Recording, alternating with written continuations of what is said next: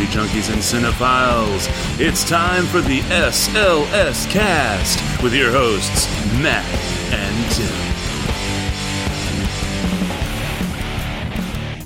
And welcome, one and all, to episode 309 of the SLS Cast. Yes, ladies and gentlemen, this is the actual 309 episode of the SLS Cast, but it's also the Limber Pine episode of the SLS Cast, because it turns out that there is a Limber Pine in the world called Twister.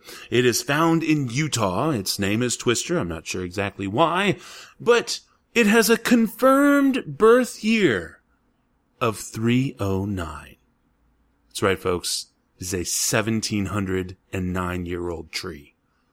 And with that wonderful little bit of arborist knowledge, I, of course, am Matt. And coming to us all the way from sunny California would be our resident Sony employee, Tim. You know, Limber Pine was one of my stripper names back in the day. Back in my time in Montrose, Houston, Texas. Limber Pine. Sure. Ladies and gentlemen, a red velvet Limber Pine. Mine was Twister. That was just how it was. What song did you dance to? Oh, I was all Chubby Checker exclusively. That was the only thing I would dance to. Oh, yes. Well, Matthew, I have something else for you to dance to. What's that? Because it is Christmas time, or getting close to Christmas time. Am I correct? Are we in December still, or are we already in February? Yeah. As we record this evening, it is the 11th of December. So yeah, we're in the Yuletide season, as it were. Well, there is this company, at least it's an online company. I don't know if they sell their products elsewhere in stores or not, but they're called Archie McPhee. And its little tagline here is, "We make weird," and they make different varietals of candy canes. Matthew, what is your go-to candy cane? Is it the classic candy cane? Is it the green ones with the purple stuff in it? Is the cherry candy canes, the bubblegum candy canes even? What is your candy cane go-to? My go-to candy cane, because I'm weird. I don't like peppermint. So I have always liked the, and that's what I mean by candy cane flavored candy cane. Sure. Oh yeah, absolutely. Yeah, no. Oh sure. Yeah, I don't like peppermint, which I presumed you meant with the traditional stripe one. Sure. But the old fashioned rainbow stripe one that I guess was kind of a cherry flavored. Might be just kind of a makeshift juicy fruit flavor, but I suppose cherry was what they were going for. That would be the go-to candy cane for myself. I am not super huge on candy canes overall, but I could do those. I think in today's day and age, I'd probably just do the Jelly Belly candy canes, because then you can just choose your fruit flavor that you would like. Now, what flavor of candy cane would you not want to consume? I'm assuming we're going with something more exotic than just peppermint, because I don't like peppermint. You can call it exotic, sure. Let's see. An exotic, I don't know. I suppose if this company is going, if you're leading me where I think you're leading me here, let's do the Birdie Bott's every flavor beans, or what they do now, Bamboozled, right? The Jelly Belly Bamboozled. Or Bean Boozled, I think is what it's called. So, how about earwax? I would not like to do earwax. I would not like to do vomit. I'm very much like Dumbledore in that regard. Earwax and vomit, that's heading down the path of extreme. We're thinking more domestic here. Okay, cumin. I would not like to have a cumin-flavored candy cane. That is very specific, but not weirdly specific. when you compare a cumin candy cane to what this company Archie McPhee has to offer. Now, what really caught my fancy here, and I don't mean by fancy as in, ooh, I gotta buy these candy canes, but just I had to go to this website to see if they had any other types of candy canes that beat this flavor. And the flavor that caught my attention is the mac and cheese candy cane. It comes with a set of 6 yellow and white candy canes, 5 1/4 inch tall, and with cheesy flavoring. And it says here, comfort food that tastes like comfort food, instant mac and cheese flavor. And already this item is sold out. It is out of stock for this holiday season. That is pretty crazy. And don't get me wrong, by the way, folks, I like cumin in my food, but just thinking of something that would be that raw and smoky. But man, I guess I get it. It would definitely be fun and novelty. It would look like the Starburst or maybe the Jelly Belly, say like lemon flavored candy cane or maybe an orange flavored candy cane. So you could feasibly trick someone into at least attempting to consume one. But I don't know.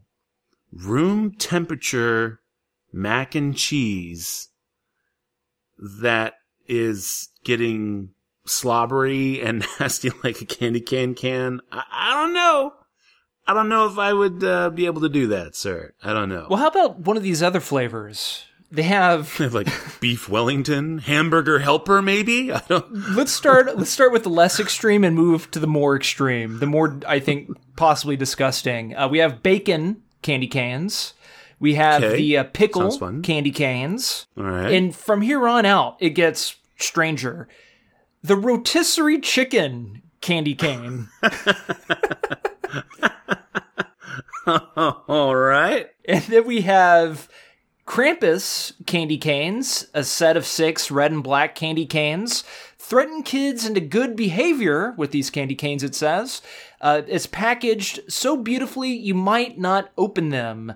5 1/4 inch tall, fire and brimstone flavored candy canes. Oh my God. But wait, why would you want fire and brimstone candy canes when you can have coal candy canes?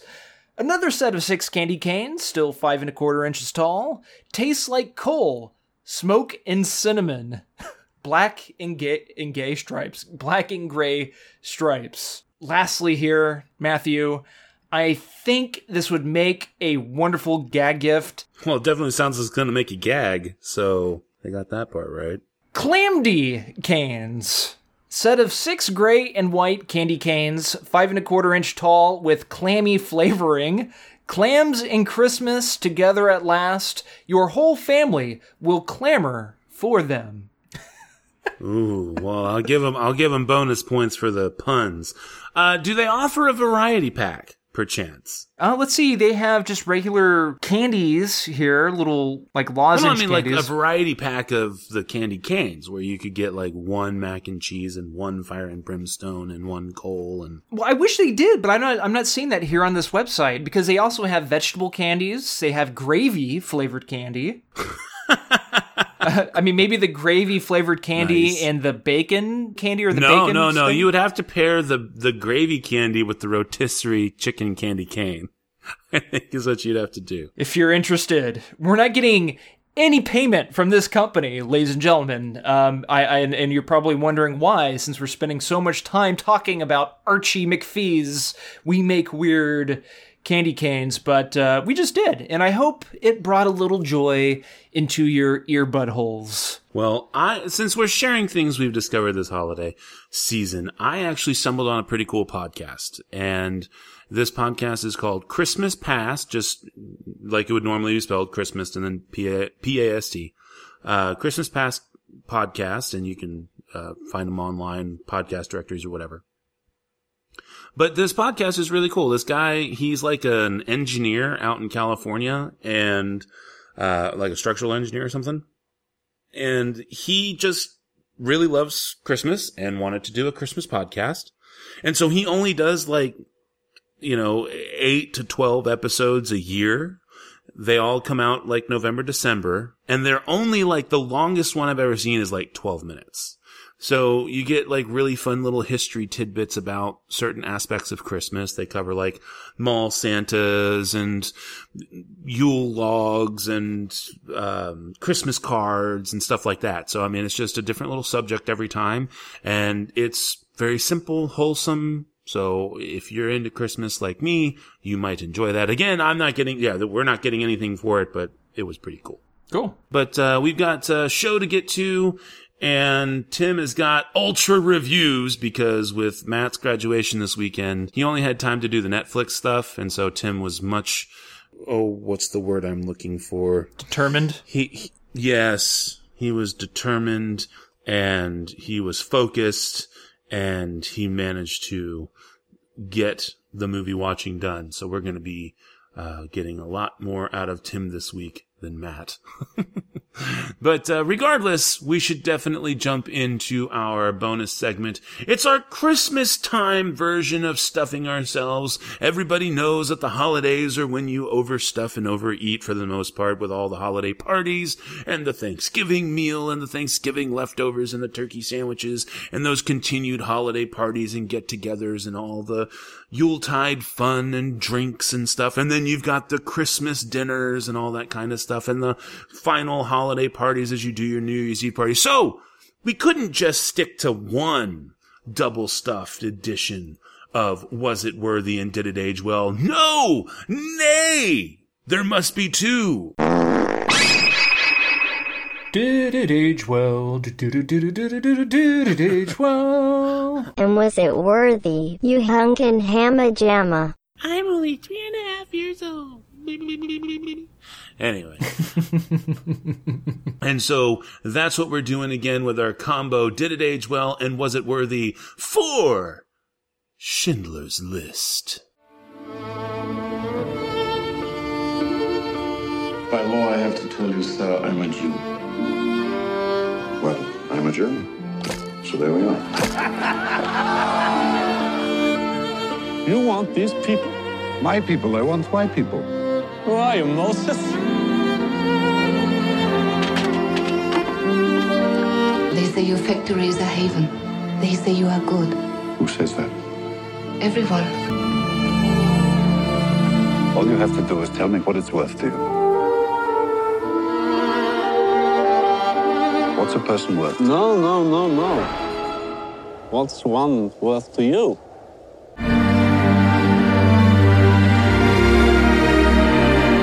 Power is when we have every justification to kill. And we don't. The list is life.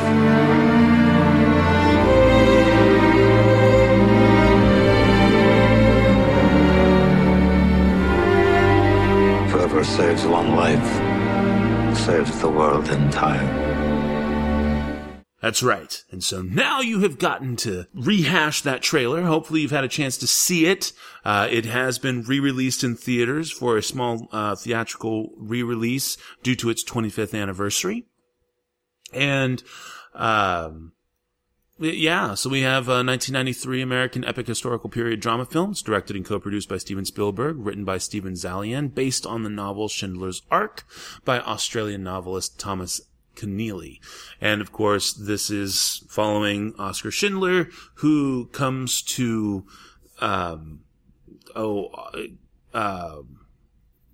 he comes to, Poland basically to try and, set up a business, and he turns out to be very successful in this business, using Jewish funds to establish the business so that he can give them supplies and stuff on the back end. And this, of course, makes him very profitable, and it kind of snowballs into him somehow managing to save 1,100 Jews from the Holocaust, single-handedly. And it's just an amazing film. And so we're going to be talking about that movie. This movie did happen to win. It was nominated for 12 Oscars, and it won for Best Picture, Best Director, Best Adapted Screenplay based on a previously released work, Best Original Score, Best Film Editing, Best Cinematography, Best Art Direction, all of those at the 66 Academy Awards back in 1993. Or 1990, for 1993. Anyway, Tim, do you want to kick off on this, or are you just going to talk, or what? Yeah, what do you think? Let's just have a discussion about it, because, I mean, this is a movie that I'm familiar with, and I have been familiar with since Matt and I were talking about this during the pre-show. I've been familiar with Schindler's List since I was like 6 or 7. The movie came out in 93. I was 5.5. It was November of 93, I think, when it came out, so I was like 5.5. Then it was released on HBO or Showtime a year or two later, and my parents wanted to record it, wanted to tape it on the old VHS player, and the time that they chose to tape it was during cartoon time, and like whenever I would go out and play and then come home in the afternoon and watch some afternoon cartoons and go back out and play. And it was a Saturday also, and I came inside and my dad, who worked the night shift, was sleeping, and my mom was busy doing something else, so I turned on the TV, and it was during the middle part of the film when things really began to go south, and a lot of the people are moving from the ghetto to the actual camp. Ever since that moment where I saw all the women being stripped down and segregated from their families, being thrown into that, what you think is a gas chamber, into the showers, and also the moment where the little kids are trying to hide, and one little kid had to jump into a latrine pretty much, because that's the only place where he could hide. Those moments in particular just really affected me as a child. Believe it or not, at that time, I had an idea of what was going on. My family on my dad's side is Polish, so growing up, I was aware of the Holocaust and why my great-grandparents moved to the United States, what they ran away from. And of course, they were running away from Hitler in the late 30s. And the movie as a whole affected me, even those brief moments that I managed to watch as a kid, and they stuck with me for such a long period of time. Also, not just because of the historical aspect, but because of the filmmaking. The film is in black and white. The reason why the film was shot in black and white was because Spielberg knew that the film in color would not ring true. Because everything he knew about the Holocaust, everything he knew about that time, was in black and white. All the old films that he used from references, all the photographs, every single documentary dealing with the Holocaust was in black and white. Modern audiences going into the movie might not take it as seriously. I don't want to say maybe not take it as seriously, but maybe there's going to be that misconnection if that film was in color. We as humans, now in the modern day, associate that era being in black and white. So it was a very interesting leap of faith that not only Spielberg took, but even the studio, that Universal took. And they ended up, at the end, supported Spielberg in making the film in black and white. There's also the music. John Williams' score is absolutely beautiful, and Liam Neeson's performance is just fascinating because he really embodies the mindset of Oskar Schindler, where he ends up kind of stumbling into becoming this leader, this good guy, this savior character. Oskar Schindler was in the business to make money. He was profiting off war. And slowly he just realized that he just couldn't idly stand by. He had to help out. And as we all know, especially if you've seen the movie, he ended up throwing his money away. And just all those aspects, the story, how the movie was shot, just always resonated with me. Resonated with me for the past 24 years now. Matt, when was the first time you saw this flick? I saw it, oh, golly gee, senior year of high school. They showed it in school. You had to sign a release because of the nudity and all that kind of stuff, and not just because of Holocaust nudity, but because of the sex scenes. Yeah, that was the first time that I had seen it. I didn't really care to go see it in the theater at the time. I mean, I was 16 years old. I wasn't as appreciative of what the film was going for than anything else. And, of course, when it starts winning all these Oscars, I just assumed it was because, naively and stupidly, because I was a teenager, I just assumed because it was finally because Steven Spielberg made a serious movie that the Oscars finally wanted to see. And it was, and so when I finally got a chance to see it in, I want to say, I can't remember if it was in the fall of 94 or spring of 95. I think it was towards the spring of 95 because it was around VE Day. And that was when I was just kind of like, holy crap. And it wasn't even like, hey, come to this screening. It was 3 full days, 3.5 days of watching this movie, because you would watch 1 hour of it for the class period, come back the next day, and so on and so forth. And it was heavy. It was heavy, and it was one of the first times in my life that I really understood just exactly what the Holocaust was. And we had covered it, don't get me wrong, we had covered it in world history class and stuff like that, and we had seen a little bit of Holocaust footage and things of that nature. And so it affects you in a different way, because I think that Holocaust footage is shocking, as it should be, but it is shocking in the way that any kind of gore can be shocking to you, car accident footage or anything of that nature. And so it's hard to contextualize it until you can see it put into a vehicle like a film that doesn't hide from the realities of it.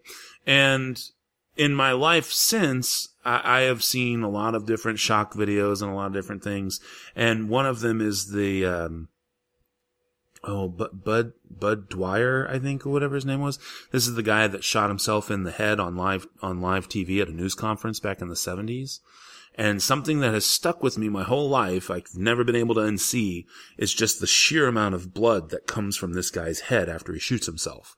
And Spielberg does not shy away from that. That is something that they purposely show are just jet sprays of blood and fountains and rivers of blood coming from the people after they've been shot. And it's subtle because it's in black and white instead of color, which I think lends credence to what you were saying, Tim, about it. But it's also very eerie and riveting in a way, because that is really what would have happened to someone. And it's one of the few cases where you are seeing a realistic portrayal of this kind of violence. And it's so simple, because you just think, oh, it's a quick shot to the head. And yes, everything's horrible, but that's really how it happened. And now you've got this story, this narrative being told in the film that Spielberg is putting together with these performances that create people that you care about who are now going through this. And then you combine it with that, and it just becomes so much more powerful.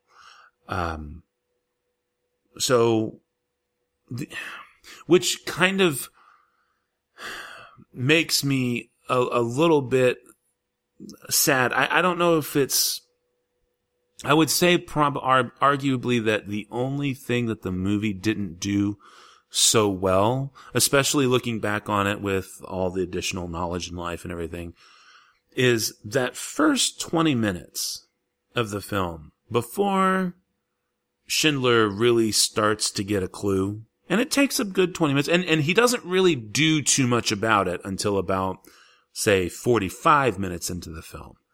That first 20 minutes of the movie, where they're trying to give you an idea of the kind of guy that Schindler is, because he's not exactly a good guy. He's not the world's worst person. He's not truly a dedicated Nazi. Just as Tim said, he's just a businessman, and all he wants to do is make money. And that is evident, but I think they could have either reshot that or resequenced it or cut it out altogether to just give you something that was established, to just say, okay, here's Schindler, a minute or two of exposition about him, people talking around him or something like that. Because I kind of felt like it was the transition we see isn't quite as genuine as it could have been, despite Spielberg's attempt in the first 20 minutes to kind of give you an idea of what Schindler's like. And honestly, I would say that's really the only flaw of the film, because once you're buying into the narrative, once you're buying into the way these characters are being treated, and you can legitimately see that Schindler cares. And I think that the moment that the film truly shifts perspective is when Schindler is spraying down the train with water. And he goes and gets the water hoses. And Ralph Fiennes' character of Geth, I think his name is, he sees it. Like, he sees it. He's like, wait, this guy's not being cruel. This guy, like, legit cares for these people. And he has his own internal struggle that is probably more dramatized for film than anything else. But I think it's truly that point that you can see if the fucking Nazis have figured him out, and they don't care because they're in it for the profit and they're in it for, whatever reasons they're going to be, they're sick, twisted reasons, then you should see it too. And that's the beauty of the film. But there are so many other things that are good about this movie. Like, you almost get sucked in to Ralph Fiennes' character and almost see the intoxication of the power that the Nazis had. Not that it's good, not that you should agree, but you can almost get, like, when they have the initial discussion about, I pardon you, I pardon thee, right? And they have that, and Schindler's like, that's true power. It's not killing them because your violence is indifferent. It's knowing you have the power. And they know that they have nothing, that to you they're worthless, and you spare them. That's the power. And to watch that, he makes a joke about it, and they kind of chuckle and laugh, and you almost start buying in because it's like, holy crap, did I just almost smile at that? And then when he touches the mirror later on and he's like, I pardon you. And you're just like, oh my God, this guy, he literally doesn't get it. And because he's obsessed with the idea of power. Exactly. But what happens is it's unmitigated, unchecked power. Mm-hmm. You can see what happens to someone, and you can see just exactly how it is that someone who in other ways would probably be a normal human being, given that much propaganda, given that much power, given that much mental gymnastics and twisting, can get to where they're like that. And I mean, it's so important on so many levels that this movie is rightly considered to be one of the greatest movies of all time. If I had my druthers in a time machine and a way to convince Spielberg, would I have him rework the first 20 minutes? Sure. Does that mean the movie is in any way, shape, or form not one of the best films ever? No. It most certainly is one of the best films ever. And subsequently, I think it's easy to see why not only did this film age well, but it is also completely worthy of all of its wins, because I don't think people realize just what kind of movies it was up against.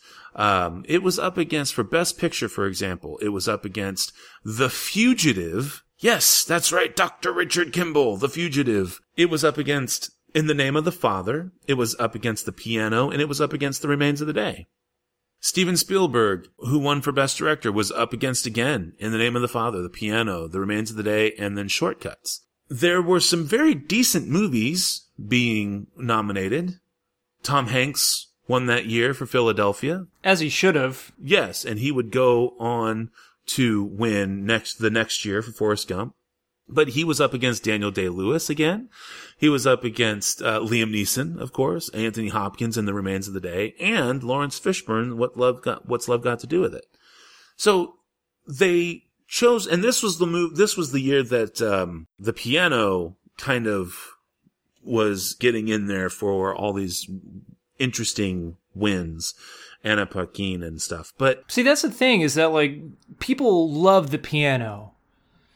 People love The Piano. And now, is it a good movie? It's a good movie.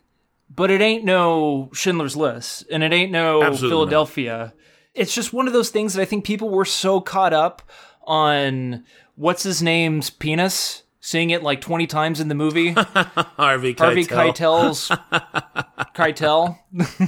Every single thing that Schindler's List was nominated for at least deserved the nomination. Everything it won for, it absolutely deserved the Oscar.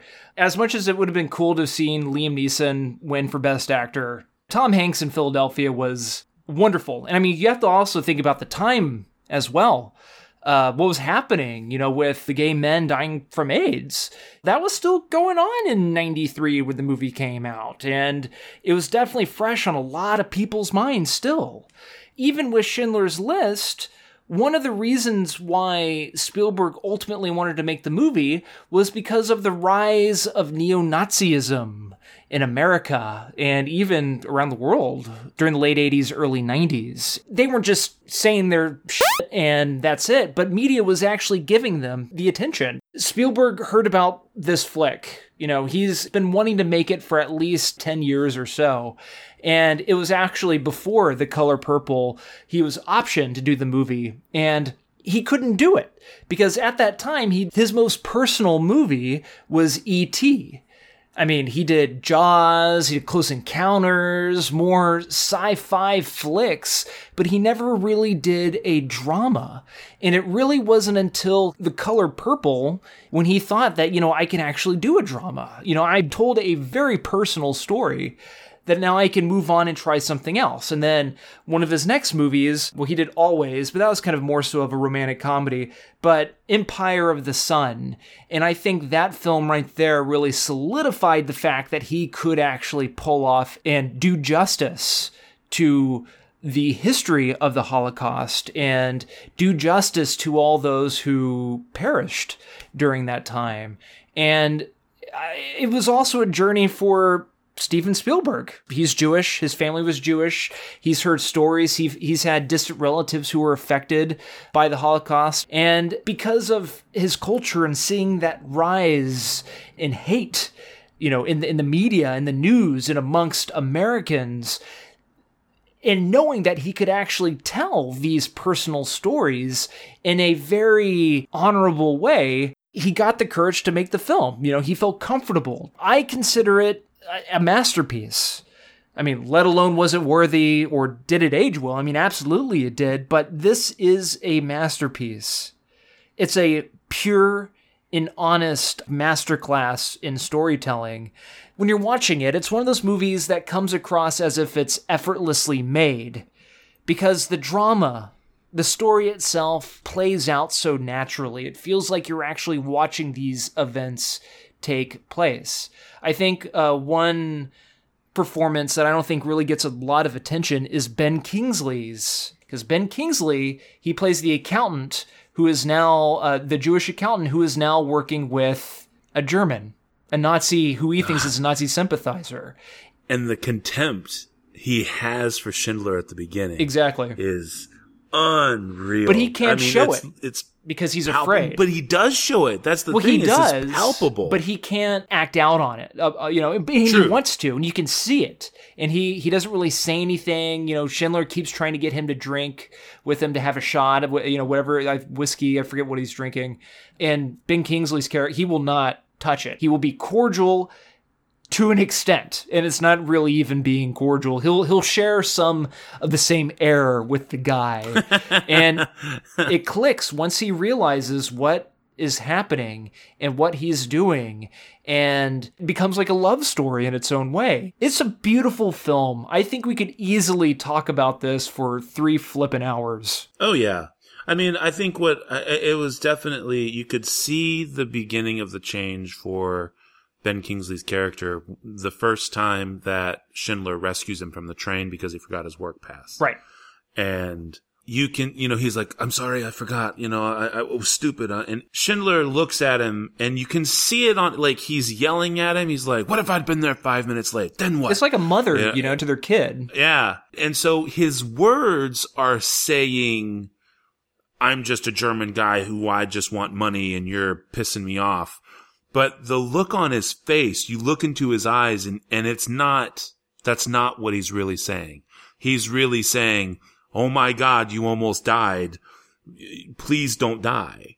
And that's the point when you can see Kingsley start changing, or Kingsley's character start to change.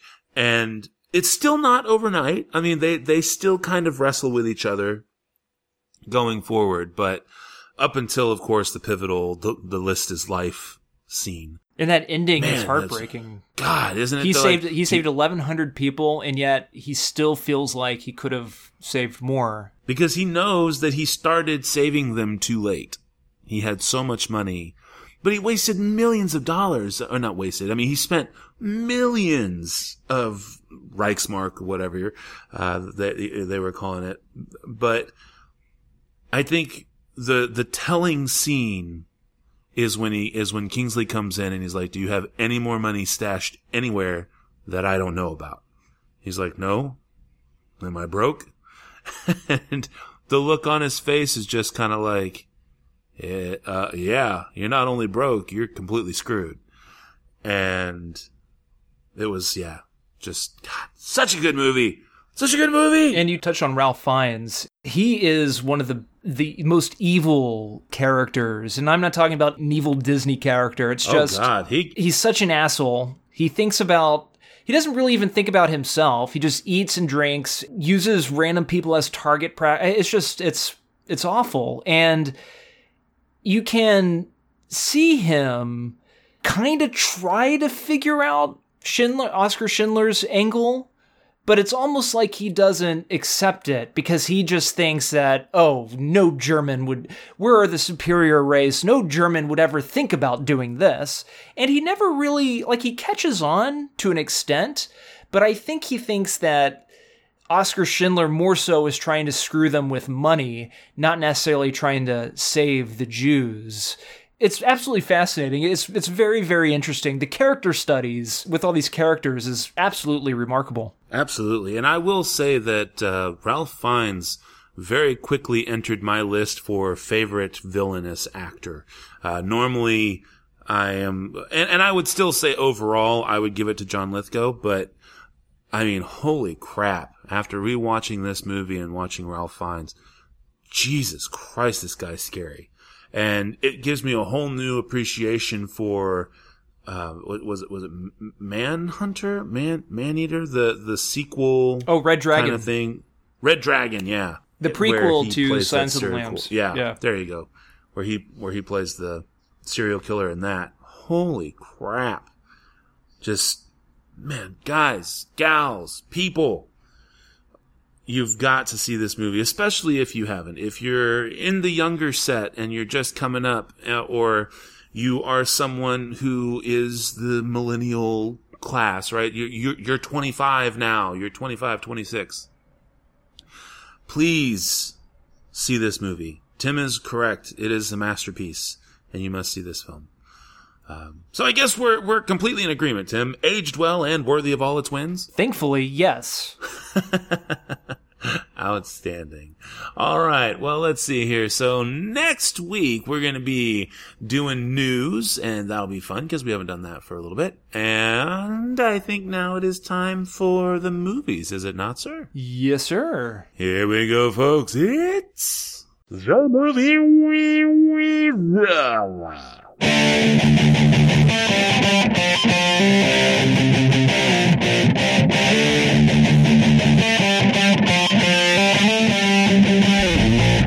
And this week's movies are Minding the Gap, Crime and Punishment, Shirkers, and Boy Erased.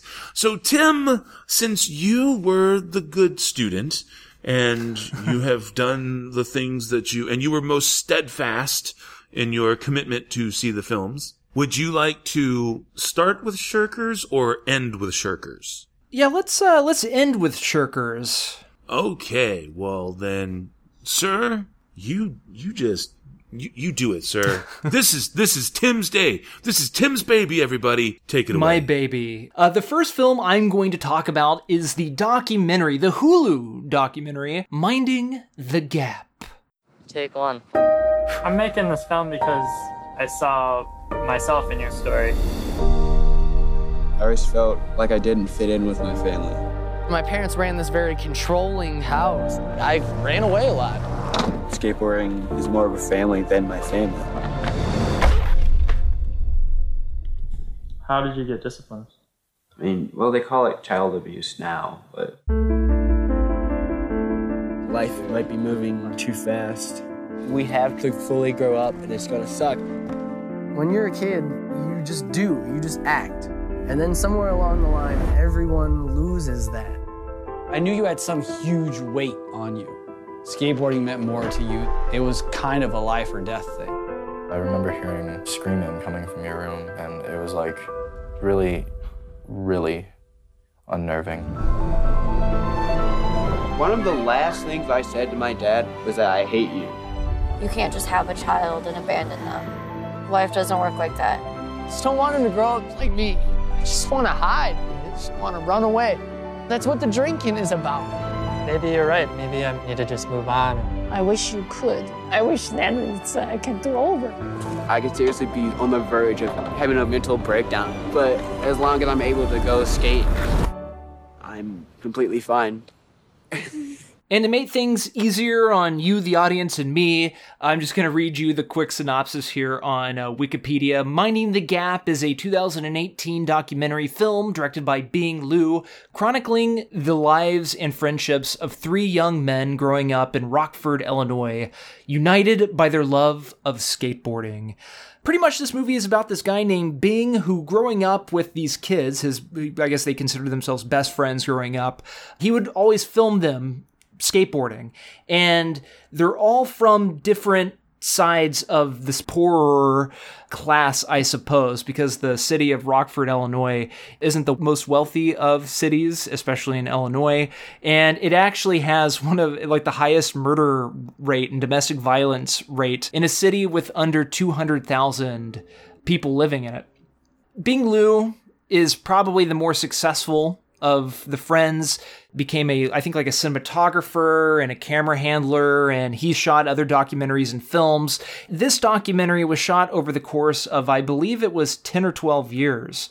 He goes in depth with each of his friends about what influenced them to become who they are currently. One of them feels like he has to get out of this city to get out of the poorhouse. The other one has a run-in with physical violence with his girlfriend, and Bing Liu, the director, wants to figure out if having a violent past or a violent family member growing up influenced this. The movie itself is very interesting, and there's like 4 or 5 friends that he chronicles during this time, and he finds a way to interconnect them, showing how living in poverty in the wrong part of town, within a family that suffers domestic violence, or if you have parents that just do a lot of drugs or abuse alcohol, you can see it coming back into your lives within yourself later on in life. It's a very interesting documentary, although I don't think it's as great of a documentary as what people are heralding it as. I think the overall message of the documentary is absolutely poignant, and with that by itself, it's worth checking out. I just really didn't see myself meshing well with, I think it's Zach. I could be completely wrong. He is kind of a lowlife. I know it's really not my place to really call out somebody in this documentary, but it's just somebody that I don't really have any feelings for at all. I mean, you have people that are in certain situations, whether again be poverty or abuse, as in they're being abused, and they can't do anything about it. And then you have this other character, again, his name's Zach, who has kind of screwed himself over. He's a chronic drinker, a drug taker. He knocked up a girlfriend, and he doesn't, at least for most of the documentary, he doesn't really help take care of the son. He fights with the girlfriend. You don't really know if the girlfriend is the issue or if he's the issue.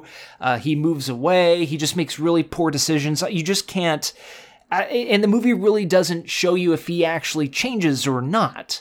So you're just left with that taste in your mouth of, next to his other friends, this guy, nobody wants to be like this guy. And that's all I'll say about it, but do check it out. It's called Minding the Gap, and it is on Hulu. I give it a whopping 3.5 out of 5. People are saying that it's going to be an Oscar contender for Best Documentary this year, so do check it out if you can. Next up is another Hulu original documentary, and it is called Crime and Punishment. The department says there are no quotas. Well, I can tell you, there are quotas in the NYPD. Truly explosive allegations. They're coming from police officers who are part of what's being called the NYPD 12, who filed a class action lawsuit in federal court. This is not just another lawsuit. 12 cops willing to step up like this, because you're not going to get this again for 100 years. Hold it for one quick second. Now, to record. From the beginning, I saw how this job was. It was not about helping people, it's about numbers. Who's targeted most? The minority community. And all this got dismissed. All this got dismissed. Once you start getting arrested, it goes in your record. They taking away jobs that they could be future lawyers, future cops. Supervisors that are using police officers as a revenue-producing agent for the city. This system has to change. We all put our jobs on the line. We put everything on the line. This is something that was placed on my desk. You're still a police officer. And there are people in our community that don't work with police officers, period. This is David versus Goliath. Without public support, we're nothing. How long do you think you're going to keep the powder keg half on? I believe in struggle, and with struggle comes change. Can the NYPD be what cops are supposed to be? And according to IMDb, Crime and Punishment is about a group of brave NYPD officers who risk it all to expose the truth about illegal quota practices in police departments. And they started making this documentary back in 2014. And I don't know if any of you have paid attention to the news within the past couple years or not. It is illegal for police officers in New York to work off a quota, but they, of course, find a way to enforce a quota without, enforcing a quota. It's very interesting, and it talks about how you can't really be, or these cops who came out can't really be the type of good cop that they want to be. They cannot interact with some of the inner city kids and come across as a friend, come across as an authority figure that you can trust, count on, go to for help. They feel like they can't do it because in order for the department and I guess the city to raise money, they have to book people and they have to give out tickets for those who really didn't commit any crime whatsoever. This is probably the better of the 3 documentaries that we're reviewing this week. It's one of those expose documentaries, and I could see this one definitely being nominated. It's just a fantastic and honorable story about these police officers who are putting not just their careers, but their livelihoods on the line, because once you come out against the officers in the department that you work for, you can't really go back if you don't win, So there's a lot at stake for these guys, and it's a wonderful story, especially if you don't know the outcome already. And that, again, was Crime and Punishment, the Hulu original documentary. And then lastly here, Boy Erased. As far as I can tell, we've only got one God-given right. That is when a man and a woman come together, they may create life. I broke up with Chloe because, God help me, because I think it's true about me. It's a choice. You cannot be born gay. Empty your pockets. Do you have any numbers or photos we should be concerned about? You must be the preacher's son. Mother and I, we cannot see a way that you can live under this roof if you're going to fundamentally go against God. Your father signed you up for a program to fix you. Is this a manly shape I'm making? They're gonna do things for you. I don't know that college is really the best thing for you. A year with us may be a much better use of your time. I imagine that God and the devil are having a bet over me. You believe in the devil? Does he look like me?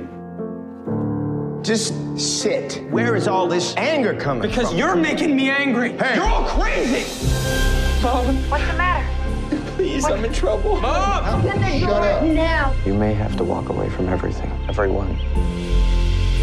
A mother knows when something isn't right. With my beliefs, I may have set myself up to lose you. And I've had to ask myself if I'm ready for that. Whatever happens next, it is still your choice. Via Wikipedia, Boy Erased is a 2018 American biographical drama film based on Jared Connolly's 2016 memoir of the same name.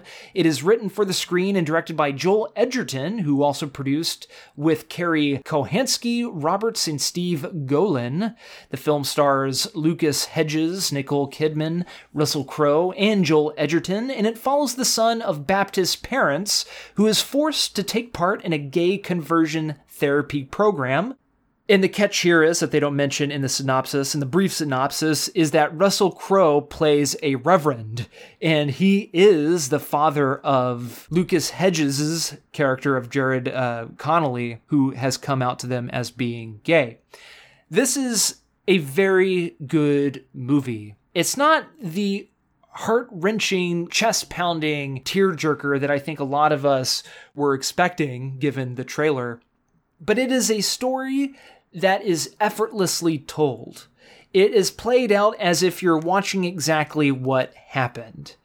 Now, somebody or something necessarily doesn't have to be outright evil to be acknowledged as evil. And what this boy goes through, what this young man goes through with the conversion therapy, now, they're not outright evil. Like with a lot of things with the church, I'm not saying everything, but there are certain things where they manipulate younger minds or minds that are not as strong to get you to do things to benefit the church that maybe you should not do. For example, I remember when my parents first got divorced, I started going to church with my mom, and I was in high school. And basically, the preacher came out and said, if you do not give the church a portion of your paycheck, you are a sinner. You are a sinner. I wouldn't even consider my kids if they didn't do this very same thing. I don't care how much money you have. I don't care how little money you have. You have to put some of your paycheck every week towards the church. And there's like a sugarcoating. I knew it was wrong, but a lot of others in the church didn't see it that way. And this movie, with that mindset, follows kind of that same style. There's a lot of manipulation involved. At the same time, all the characters in here that are there for being gay, they're saying that, you know what, if you say out loud that you want to change, God's going to love you, God's going to have your back, and you know what, you will change. But that's not what happens, though, is it? Not at all. It's conversion therapy. You know, some horrible things have to happen to where you basically have to fake it until you make it. That does more harm than it does good. There's a high risk of you losing sight of who you really are. And it's just going to come back to bite you in the ass later on down the road. I give it a 4.5 out of 5. Guys, go check it out. Nicole Kidman gives a great performance, as does Lucas Hedges. We've seen him a lot lately, and he does not disappoint in this role. And Russell Crowe is even great as well. He plays a very powerful and very flawed character. So do check it out. Boy Erased. I'm excited to see Joel Edgerton's next film. He, of course, did The Gift a couple years ago, the Jason Bateman movie. We have another fantastic actor-director. Very cool. All right, so I didn't actually hear the ratings for Mind the Gap and Crime and Punishment. I gave Minding the Gap a 3.5, and I'm giving Crime and Punishment a 4.5. Excellent. Excellent. Now we're caught up. All right. Well, then that, I guess, just leaves us with Shirkers. So here we go. When I was 18, the thing I wanted more than anything was to make a movie. I had the idea that you found freedom by building worlds inside your head. That you had to go backwards in order to go forwards. But I never imagined it would end this way. Whenever you're ready. Now. In the summer of 1992, my friends and I shot a road movie on the streets of Singapore called Shirkers.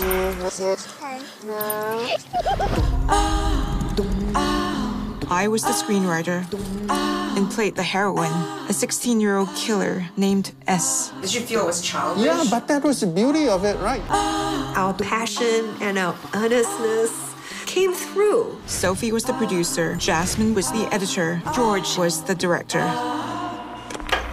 I chose George as my new best friend. A man of unplaceable age and origin. After shooting wrapped, he took everything. George was gone.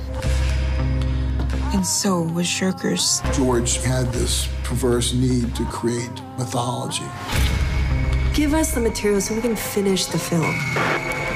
How could it have disappeared? What stakes did he have in this mind game?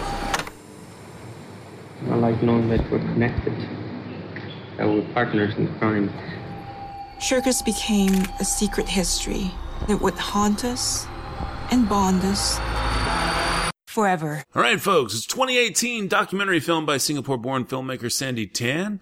And basically, this is the story of Sandy and some of her friends who got together to make a movie with a mysterious benefactor, ? In terms of experience and expertise and know-how, not exactly in terms of money. And they decide to shoot this film that they call Shirkers, about a kind of a quirky, murdery spree, road trip-y film. After they finished shooting, they go, Sandy and her, I can't think of her friend's name, they decide to split up. One of them goes to America, one of them goes to Europe, and not like for necessarily any kind of bad reason, just, whatever. They were doing separate things. And this Cardona guy takes off with the footage and then literally just kind of disappears off the face of the planet. Until about 6 or 7 years ago, when this guy dies, and then his wife kind of calls out of the blue and is like, so I've got this footage. And she's like, say what? And it's basically the vast majority of the footage of the film, but no audio. And so she kind of puts this back together and then is telling the story as a documentary of how the film got made, what their lives were like, why they made the film, all this kind of stuff. And so the film in and of itself is really, I don't want to say it's existential. It's not quite art house, but in a way it is very like Andy Warhol-esque. And I think that's done to show two things. One, what it was like for them in Singapore in 1992, and the ideas that they thought were avant-garde and were up-and-coming and were the things that could really showcase who they were trying to be, but also to show what Sandy has done kind of with her life since and her abilities and her ability to say, I've still got it. And who's to really say if this thing had ever, gotten legs, would she be where she is now? Well, of course, I mean, that's to say, if I had kissed Sandy in the 4th grade, would I be here today, right? If I had taken a left, after my graduation dinner instead of a right at the lights, would I be here that question is kind of neither here nor there. But to see the effect that this film had on their lives, released or not, is interesting. And sometimes I think this movie demonstrates that it's the value of the journey, not necessarily the destination. I think the only thing that really kind of blahs out the film is Sandy deliberately tries to put more intrigue and more mystery. I can talk, I promise. More mystery into this Cardona dude. You know, sometimes people are just shitheads. And this seems to be one of those instances. I don't think that there's really more to that aspect of it than is necessary to portray. But then again, it's pretty obvious that for Tan, this is cathartic. And so maybe she had some things she had to work through. But for me, it really kind of slows the movie down. So I give this one a 4 out of 5. Honestly, I think I'm just going to have to go back. Well, if it ends up getting nominated, I'm absolutely going to have to go back. But for me, the one I really feel like I missed was Crime and Punishment. I'm definitely going to have to go track this down because I really want to, see what it was about. But it's very interesting. Sure. No, absolutely. I mean, you sold me. Yeah, you absolutely sold me. But I think on the whole, Shirkers is a very good movie. And I think for what it is and what it's trying to say, it does the job well. 4 stars out of 5. Bring us home, Tim. Well, question. Do you think the movie Shirkers, the movie that they made... Right, the original movie. Yeah. Right, yeah. Do you think it would have actually been good or as good as what they were saying it was going to be? No. Right. And that's the thing. I mean, we'll never really know. We'll never really know because what we're seeing of the footage is what's left of the footage. Granted, it's basically all of it, not 100% of it, but for all intents and purposes, let's just say it's the film. It's been recut and presented to us in the lens of a documentary by people who have the ability to go back and realize what was good and what wasn't. Right. And that's what we're seeing. And that's the movie. That's the version of the movie we're being presented. We're getting the story. I'm not saying that they're being disingenuous by telling us something that didn't happen in their misadventures of filming of the actual shoot, because that's very clearly represented. But the end product is something that's being given to us 26 years later by someone with a greater degree of experience than she ever had at the time that the film was made. So I truly don't think that it would have been as good. But we'll never know. We'll never know because how much of what she's repackaging for us, which is hers to repackage and hers to tell, is based on what Cardona shot. And a lot of it, as you find out, he ripped it off from, like, French movies. He did. But, ripped off, inspired by, what have you. Again, it's... a couple of them were definitely... And maybe that's why he ran off. Maybe it would have been too obviously pulled from the style that it would have looked like he was directly copying a particular French director, and that would have caused a lot more problems than it was worth. And maybe that's why he ran off. I don't know.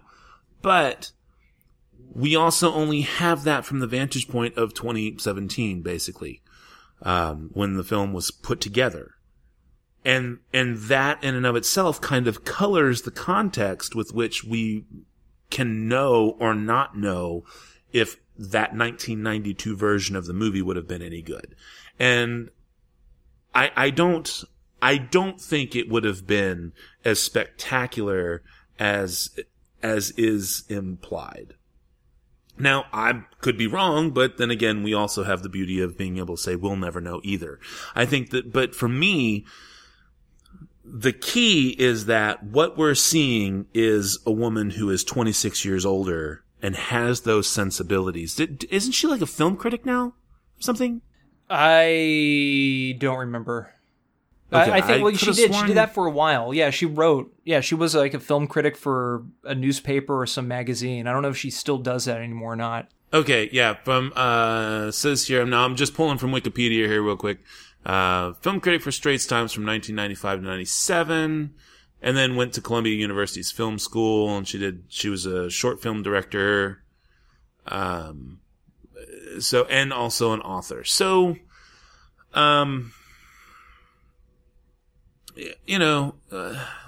so she's had a lot of experiences since then that have just been able to inform her ability to make this movie. And it's not a bad thing. It's absolutely not a bad thing. And I don't want to frame it in such a way that I'm intimating that I disbelieve her, or that I'm lacking in, the logic of where she's coming from. But I think that we have to acknowledge that this film was made by a 40-year-old woman, not the 16-year-old girl who made the original film. Right.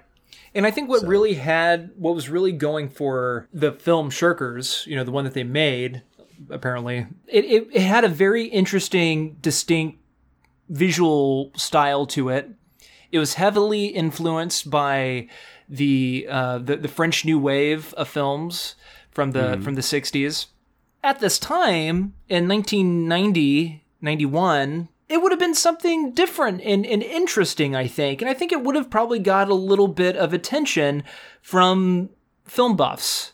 That would probably be it. Like, it was something unique, it was something different, and maybe it would have gone and inspired more films to be shot and to come out of Singapore, because, man, the views, the scenery there from the early 90s in Singapore was absolutely amazing. It was beautiful, beautiful, beautiful, beautiful. But with the pedestal that this movie was put upon by all these critics, people that were involved with the film. And it's funny, so some of her friends, they were more so criticizing working with her than they were talking about how amazing the film would have turned out. They were doing it more of like a hobby and having a good time. And it seemed like more thought was going into the visual style of it, and then more thought was also going into the philosophical nature of the film. There's more going on than what meets the eye, than what's actually being told to you. And it might have just been artsy for the sake of being artsy, because if you look at the documentary director and the writer and main actress of Shirkers, and then you look at George, the older director, the older guy that was helping them out, they were very pompous, and they had that weird early 90s, I know everything, and we have to instill some kind of form of ridiculous philosophical knowledge into something where it necessarily doesn't need it. I think it's because of that and all these people kind of putting it up on a pedestal. I don't think it would have been this great behemoth of a classic nowadays that they thought it would have become.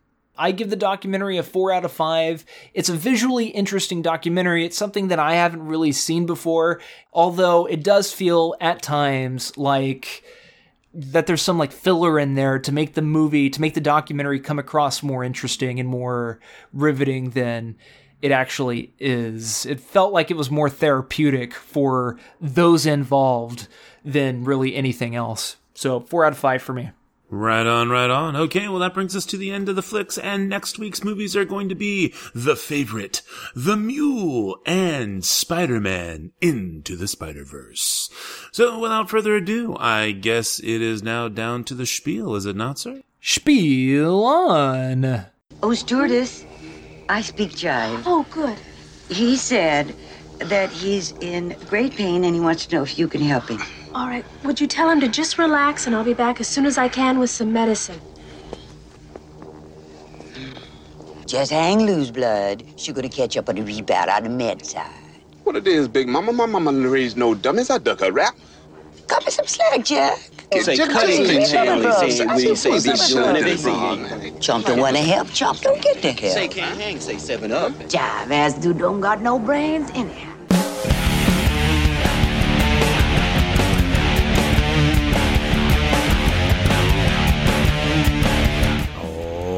worldwide. Well, the music you've been listening to, as always, has been brought to us by our music partners, Cries of Solace. You can check them out at ReverbNation.com and Facebook.com, both /Cries of Solace. As for us, we are, of course, the SLS Cast. You can find us at SLScast.com. You can send us an email to the show at SLScast.com. You can follow us on Twitter at the SLS Cast. You can follow me, this is Matt, on Twitter at NitTwit12345. You can, of course, climb aboard that information superhighway and track down Tim on Twitter if that's your heart's desire. As always, we hope that you will subscribe to us on iTunes and or favorite us on Stitcher Radio, as well as track us down in the old SoundCloud and any of the other podcast directory you can find us on. If you'd like to support the show, please head on over to patreon.com and check us out there. So until next week, this is Matt saying that thanks to John Williams, I get to say this. So much of what we do is ephemeral and quickly forgotten, even by ourselves. So it's gratifying to have something you have done linger in people's memories. Take care, cinephiles, and we'll talk at you again next week. Madam, perhaps we should be going. Oh, farewell, monsieur. Thank you so much. So nice to see you. And I hope very much we will see you again very soon. Au revoir, monsieur.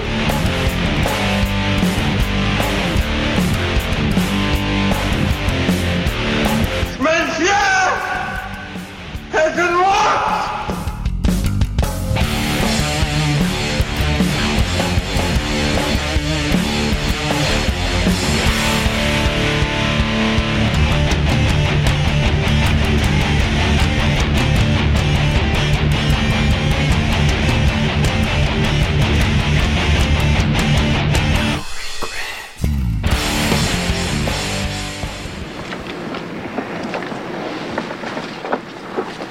Jake, it's Chinatown. Thanks again for listening to the SLS Cast with your hosts, Matt and Tim. You can find us over at slscast.com. You can also follow us on Twitter at the SLS Cast. You can send us an email to the show at slscast.com. And of course, you can always subscribe to us on iTunes and or favorite us on Stitcher Radio. Thanks again for listening.